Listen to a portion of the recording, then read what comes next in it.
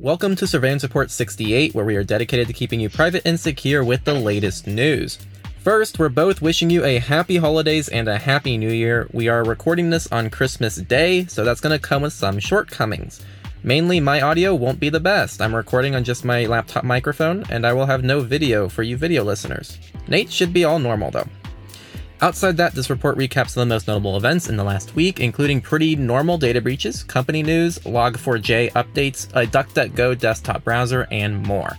I am Henry from TechLore. I am Nathan from The New Oil. This week, our promo is going to be Abind Delete Me. I figured this was a good one because they have some family deals and you might be with some of your family members. So if you're looking for a service that will actively try and clean up all of your probably previously exposed data out on the internet, Abind Delete Me is a pretty great service that I use, as well as I believe my editor uses it, and we both use it to pretty much help keep our online footprint a little bit more under control. And they have some family packages if you wanted to do it with some of your family members or solo, or you just don't want to at all. That's fine. This is just our own little self-promo that we're putting out there as a support method if you're interested in this. Outside of that, I'm going to go ahead and move into data breaches. So this week, the UK government has shared 585 million passwords with Have I Been Pwned.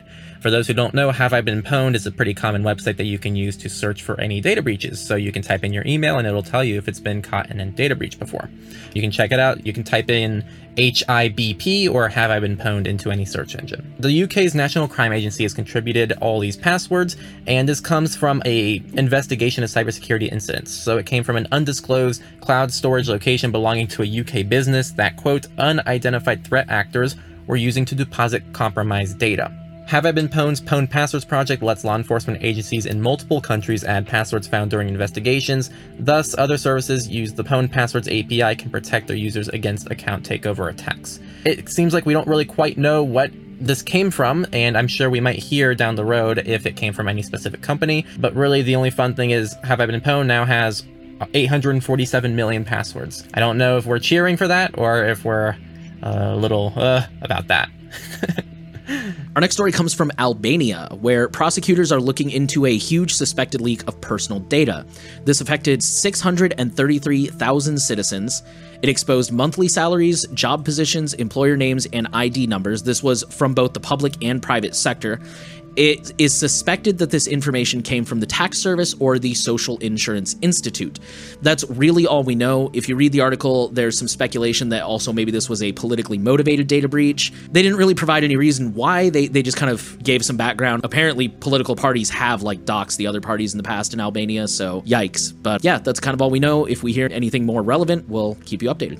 Up next, Ubisoft has confirmed a Just Dance data breach amid a developer exodus. This is a result of a misconfiguration that has since been fixed. So Ubisoft did not say how many people were affected. This impacted data did include gamer tags, profile IDs, device IDs, and videos that were being uploaded to be shared publicly.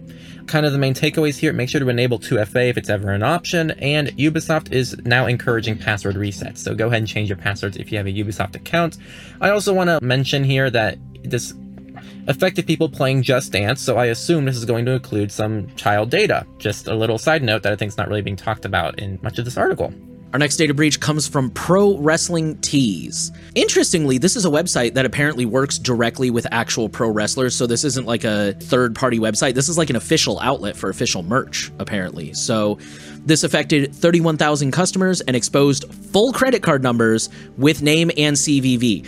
At this time, it's not clear how, but it is most likely a Magecart skimmer, which we've talked about before. That's when malware abuses the JavaScript on the checkout page and steals your card number as you're checking out. The takeaway from this one is just to use payment masking, privacy.com or prepaid gift cards, or I've heard even some banks are now offering virtual debit cards, so you may want to call your bank and see if that's a thing they do. Fortunately, this is becoming more and more of an option for more people. Up next, a phishing incident has caused a data breach at West Virginia hospitals. So the number impacted has not been disclosed, but access lasted from May 10th to August 15th, which is over May, June, July, August. That's like 3 to 4 months. Crazy. Okay. And it affected 2 hospitals. They claimed the goal was to get funds via wire fraud, but data exposed still included social security numbers, medical treatment information, and more. Just another reminder that phishing is a pretty massive deal, and it's probably one of the most successful versions of a attack that can be done against you. And our last data breach comes from the Microsoft Azure App Service. I'm going to quote the article. A security flaw found in the Azure App Service, a Microsoft-managed platform for building and hosting web apps, led to the exposure of PHP, Node, Python, Ruby, or Java customer source code for at least 4 years since 2017, unquote. This, interestingly, only affected Linux servers and did not affect Windows. This was discovered by the researchers at Wiz.io. And the reason we're sharing this in the data breach section is because the researchers believe that it is very likely to have been exploited in the wild. The reason they believe that is they kind of built their own honeypot server that was similar to the Microsoft one, and they did see a lot of port scanning, although they do admit that could have been standard bots just doing their thing. They dubbed this vulnerability not legit, and it has been patched. That's the good news, so keep your stuff updated. And that was it for data breaches this week. We're now going to transition into companies, and we're going to start with Google Fit for iOS can measure heart and respiratory rates using just your iPhone's cameras. Heart rate measurements start by placing your finger on the rear-facing camera lens and applying light pressure. Allegedly, it tracks subtle skin color changes to approximate blood flow. There have been apps that have done this in the past. This isn't something new, but it's being a little bit more normalized now through Google's actual official Google Fit app. Android phones and Pixels especially already have this capability, but this iOS capability is absent even in support documents. I personally, this is my opinion, I question its accuracy, because even wrist-based heart rate monitors are susceptible to inaccuracies, depending on how accurate you're trying to go, and I can't even imagine what that looks like with a camera. So not only should you be aware of its possible limitations going forward, we would also just be aware of biometric advancements in general and the privacy implications that come along with those. Our next company story comes from WhatsApp, who is now allowing users to hide profile data and last seen. This is available on the desktop beta client and is already being rolled out to some Android and iOS users. It is expected to go into the desktop stable client once they finish rolling it out to all mobile users, but there's really no word on when they're going to finish rolling it out to mobile users. It's nice to have some surface level privacy features, to see people and companies like starting to offer more privacy options to consumers, although it is important to note that especially with WhatsApp, this has nothing to do with metadata. I mean, it is nice, again, that they're offering that privacy from other random strangers, but of course the company still has access to an immense trove of user data that should be worrisome for WhatsApp users. And our final company article of the week, Windows 10 21H2, fantastic name, adds ransomware protection to security baseline. 21H2 means second half of 2021, so, for those of you who want to know how Windows does its naming schemes. The big feature is ransomware protection. Once you've enabled it, operators should have a much harder time disabling Windows protection, so this should just be a slight security improvement in regards to ransomware, and I'm sure that this is all going to be great for now, and we'll see some other mitigations, and we're going to see the constant cat and mouse game continue for years to come, but we're still happy to see this. That is all we have for companies this week. We're going to move into research, and we're going to start off with our latest round of Log4j and Log4Shell updates. For story, Apache has issued a third patch which caused uncontrolled recursion. In other words, you kind of DOS attacked yourself, so they issued a fourth patch to fix that. The Conti ransomware gang, they are the first ones to have a full attack chain that exploits Log4Shell for ransomware purposes. So I believe the article said it, and it walks you through exactly how they do it. I think Log4Shell is the initial entry, and then they just chain a whole bunch of exploits from there. It's pretty impressive. Belgium's defense ministry has admitted to being a victim of a cyber attack that utilized Log4Shell. Google and Microsoft are also confirming that they are seeing state hacker groups really leverage Log4Shell. So I'm sure that's not a surprise for anybody, but now that this vulnerability is out there, and especially now that it's publicly known, state hackers are ramping up their use of it. CISA has released a scanner to help people identify potential vulnerabilities in their own networks. NVIDIA is one of the latest companies to provide a list of impacted products and applications. It looks like it mostly impacts enterprise stuff, but of course, if you have any NVIDIA products in your devices, feel free to take a look. And finally, the Department of Homeland Security has added Log4j to their bug bounty program. I believe we actually talked about that bug bounty program last week. The article didn't say how much they're paying for it. I guess it probably depends on what vulnerabilities you're able to exploit. We're going to move on to our next research story. This is a quick one. It says, an iframe from googlesyndication.com tries to access the camera and microphone. This is a blog post, I think, on Medium, where I believe they said they were using Safari, and they noticed that safeframe.googlesyndication.com kept attempting to access his microphone. So he did some research, and GoogleSyndication.com is part of Google's ad system.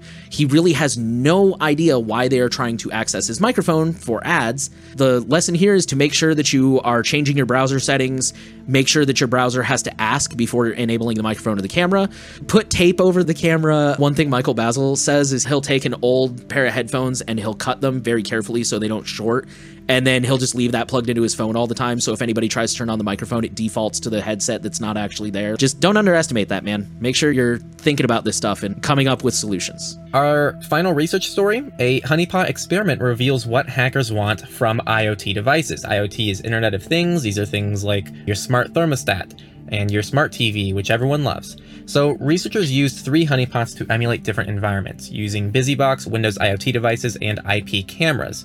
They got over 22.6 million hits in about 2 years, and they noticed several patterns, including attempting bad credentials automatically, like admin/1234, any other common passwords you hear about. And ultimately, most of the BusyBox and camera devices were targeted to be used in DDoS attacks, botnets, and crypto miners, which are kind of like taking control of many devices to use them towards one massive attack on someone else. So really the takeaways here: change default passwords on all of your IoT devices, separate them with a VLAN, keep it updated, or just don't buy them in the first place if you can avoid getting IoT devices, as security is still very much a new thing for them. With that, we will move into politics. I will start off with just a quick thanks to everyone who messaged us this past week and explained the whole Indian voting registration thing to me. We got several emails and messages. The part that I was missing, in case anyone else is wondering, Aadhaar is not the official government ID. That's what I didn't know. I thought that was the official government state ID. It turns out it's not. It's more of a private thing that is just becoming so ubiquitous and common that it's being used in lieu of official IDs. And so, understanding that, now I see why it is obviously extra concerning that they want to link your Aadhaar with your voting ID, and also now I understand how you can register to vote without showing Aadhaar. So thank you for everyone who wrote in and let us know about that. That is very, very concerning. Several of the people who contacted us actually included some links for activist groups in India who are trying to fight this. So if you are from India and you are concerned by this, we will link those in the show notes. Thanks for the PSA, Nate. And now I'm going to go ahead and transition into our next article. Feds have admitted to tracking 33 million mobile phone devices during lockdowns. The Canadian Public Health Agency has admitted to using cell tower data to understand public responsiveness due to the urgency of the pandemic. Just so you know, this is something called cell tower triangulation, where essentially your phone is constantly pinging a cell tower to try to figure out what the best cell tower is so that you get the best speeds. The problem is if you have 2, 3, 4 cell towers that your phone's constantly pinging, it can actually give cell carriers an exact location of where your phone is. The Canadian Public Health Agency has pretty much admitted to doing this. So this whole program is being proposed for a 5-year extension. By the way, as far as we know, I don't think that this was publicly announced to people that they were doing this before they started doing it. And now they're saying it's going to be extended for 5 years, as if it was ever really originally proposed. So they claim the data cannot be tied to individuals, but as we always say, you can't anonymize location data. A person went to the store, went home, stayed at home for 8 hours to sleep, went to work, and they all repeated that the same day, every day. That's not anonymized. It can be tied to individuals regardless of what they say. Also, I say famous last words because this is what always happens. They say it can be anonymized, and down the road, things are de-anonymized and they're leaked, and they move from the politics section to the data breaches section of the surveillance report. Our next story comes from the EU, where a German court is proposing to ban cookie management providers based in the US. This comes from the Wiesbaden Administrative Court. They have issued a decision that companies cannot use cookie management providers that have any US-based software, even if the data never leaves the EU. So the example they use in this article is a company called Cookiebot, who is based in the EU, and they provide those really annoying banners that are like, do you consent to using cookies, and blah, blah, blah. Well, Cookiebot uses Akamai, I don't know how that's pronounced, which is a content delivery network that's based in the US. They either have to stop using Akamai, or they have to stop collecting EU citizen data, even though they're not sending any data to Akamai. It's interesting and it's very aggressive. This isn't like a formal ruling, so it can still evolve, especially as it proceeds down the legal pipeline. But yeah, it's interesting to see Germany come hot out the gate with something that aggressive. It's worth mentioning this can impact companies reliant on Akamai CDN. Apple uses the CDN. A lot of places do, yeah. Yeah, so that's kind of something to think about, like how will this impact Apple in Germany? Good question. We'll see. Up next, the headline, how we fought an anti-encryption law in Belgium and won. Great. So the TLDR here is that Belgium proposed a law that would have required all encrypted messengers to implement a backdoor for only the good guys, which we know isn't quite possible, but many politicians think it is possible. Thankfully, due to public outcry that this was in fact impossible, this piece of legislation has been dropped. My thoughts here, I think we won the battle, but we still are nowhere near close to winning the war. I think governments are not going to stop until we've formally found a way to guarantee no backdoors in encryption. So it's something that I think is great in Belgium, but we really need to still watch this going forward because many countries want to implement backdoors. And our last political story comes from the Ministry of Commerce in China. And they have issued a new decision that foreign encryption over 256 bits must have an import permit. This sounds really bad on its face, but apparently there's actually still a lot of questions about this. For example, does that include encryption software, like Veracrypt, for example? It is not encrypted, but it is capable of encrypting things at over 256 bits. And there's also a lot of questions about where does this rule apply? Are there specific end uses, like, this is a military thing or a private thing? Even despite the questions, I would say this is still not good because, they're weakening the security of whoever that rule applies to. And that's it for politics. We're now going to transition into the FOSS news, free and open source. And we're going to go ahead and start with DuckDuckGo, who is building the privacy super app. So DuckDuckGo is now building a desktop browser. We have mentioned this in the past when it was more of a rumor, but now it's becoming more of an official thing. They claim it will offer, quote, robust privacy protection by default. It will not, this is really important, this will not be a Chromium fork or any kind of fork. So they're, as far as I can tell, building their own web engine, which should be very interesting, that they claim is faster than Chrome. The Verge says a Mac beta is already available with a Windows beta coming soon, so this is already coming out to some people. I'd be very curious to hear how this web engine is going to compare with Chromium and whatnot from a security standpoint, from a speed standpoint, from just a compatibility standpoint. Very curious to see what this looks like, and I'd be curious to see what Nate's thoughts are on it. I'm mostly kind of waiting to see. I'm really interested because they said in the blog post that they're still going to use rendering capabilities in Windows and Mac, but that pretty much all that can do is load a web page. And I don't know, it kind of went over my head, but it sounds like they're using a small set of the native capabilities that come in Windows and Mac and then building everything else themselves. So like I said, I'm kind of a wait and see, but I will be interested to see how much of it they open source, if any of it. And I also know right now there's a lot of people don't like Brave because it's based on Chromium in the sense of like you're feeding into this monopoly. But then a lot of those same people also dislike Mozilla because they make a lot of questionable business decisions. So it's like, oh, it kind of sucks that we don't have a good third option. And I do kind of wonder if this will be a third option in the future. I tried to find the beta and I couldn't, so I assume it's a very closed beta. Or maybe I just couldn't find it. I don't know. If anyone finds it, let us know how to do it. All right, our next story is a real quick one. It comes from Session. It says peer-to-peer calls are live in closed beta. If you are interested in testing that out, they have instructions in the blog post. Unfortunately, it only works with other people who are in the closed beta, so you would have to convince anyone you know who uses Session to go ahead and join the closed beta as well. But yeah, if you know anyone who's in the closed beta, then this is your opportunity to go ahead and test that out. On the topic of messengers, the Signal founder, Moxie, went off on Telegram, on Twitter. We don't normally include stories like this. Really, the main takeaway here is we just wanted to talk about Telegram's problems. So pretty much, I'm quoting his tweet, Telegram stores all your contacts, groups, media, and every message you've ever sent or received in plain text on their servers. From the server's perspective, not from a public world perspective. The app on your phone is just a view onto their servers where the data actually lives. So I think really by default Telegram is not fantastic for privacy and security. This is kind of just us outlining that you need to use secret chats in order to get any kind of end-to-end encryption on Telegram. Moxie actually compares this to Facebook Messenger and its secret chat feature and how Telegram and Facebook Messenger are effectively the same product. That doesn't include usability and whatnot, just from a privacy security perspective. Just something to think about when you're using Telegram. And we really are strong proponents of Signal, despite we have major criticism of Signal as well, if you listen to surveillance reports. But I think overall it's a great product, and also there's Session as well that Nate just talked about, and there's other resources on both of our websites for other messengers.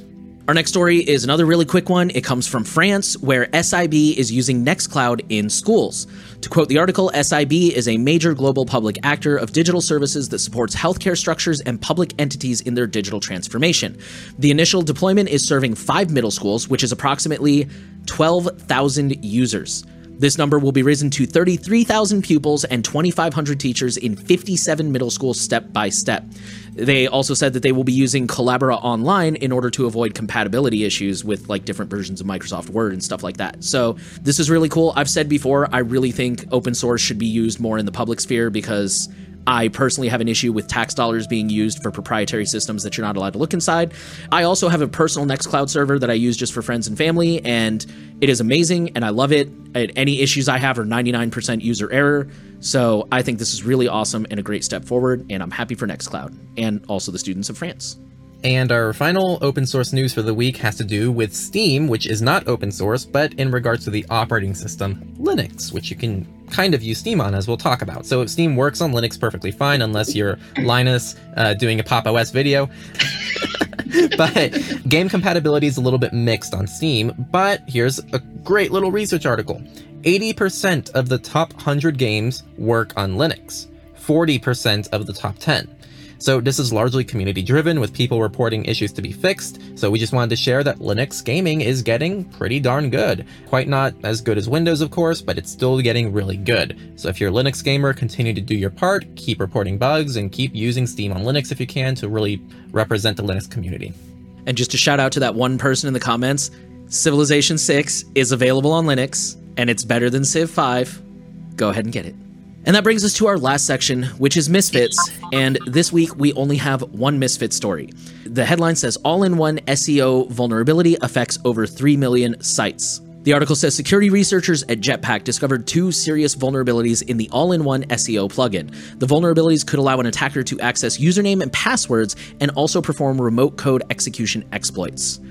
The article says that the vulnerabilities were dependent on each other and relied on SQL injection here in almost 2022, and we still have issues with SQL injection.